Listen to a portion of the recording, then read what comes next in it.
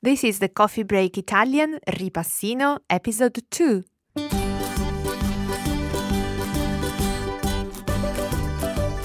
Buongiorno a tutti e benvenuti a Coffee Break Italian. Io sono Mark. Ciao a tutti, io sono Francesca. We're back with another Ripassino for you, helping you review some of the content that we've learned previously on Coffee Break Italian.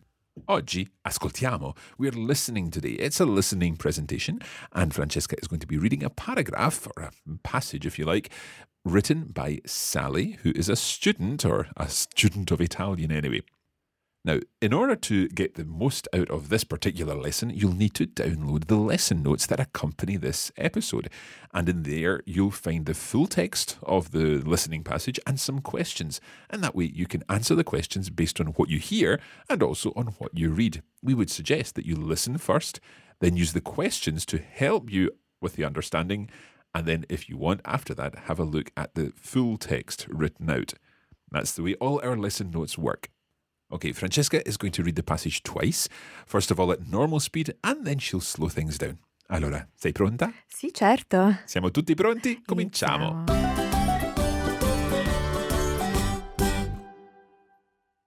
Ciao a tutti, mi chiamo Sally e sono canadese di Toronto, ma adesso abito a Roma.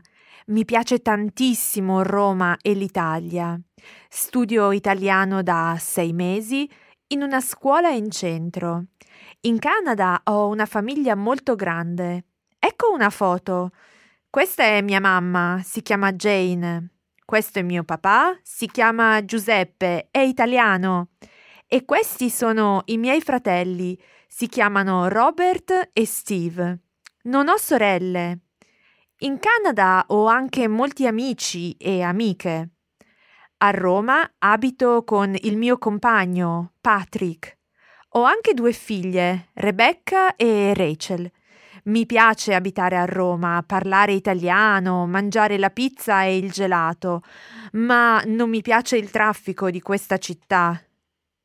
Okay, so we hope you understood lots of that already. And of course, you're now going to listen to a slower version to help you understand more. Try to pick out the key words. Try to be focusing on the words that you expect to hear after certain constructions. And that way, it will help you develop your listening skills. Let's have it one more time from Francesca, this time a little more slowly, please. Va bene. Ciao a tutti, mi chiamo Sally e sono canadese, di Toronto, ma adesso abito a Roma. Mi piace tantissimo Roma e l'Italia. Studio italiano da 6 mesi in una scuola in centro. In Canada ho una famiglia molto grande. Ecco una foto. Questa è mia mamma. Si chiama Jane. Questo è mio papà. Si chiama Giuseppe. È italiano. E questi sono i miei fratelli. Si chiamano Robert e Steve. Non ho sorelle. In Canada ho anche molti amici e amiche. A Roma abito con il mio compagno, Patrick. Ho anche 2 figlie, Rebecca e Rachel. Mi piace abitare a Roma, parlare italiano, mangiare la pizza e il gelato, ma non mi piace il traffico di questa città. Okay, grazie molte. Now, as we explained earlier, you're going to be able to download the full text of this presentation, of Sally's presentation, and also the questions. And you can treat that as a listening exercise where you've listened to this and then you can answer the questions in the text.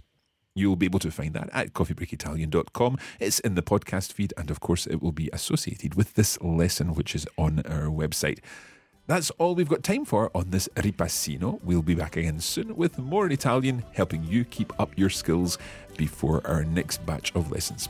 Grazie molte e arrivederci. Alla prossima, ciao!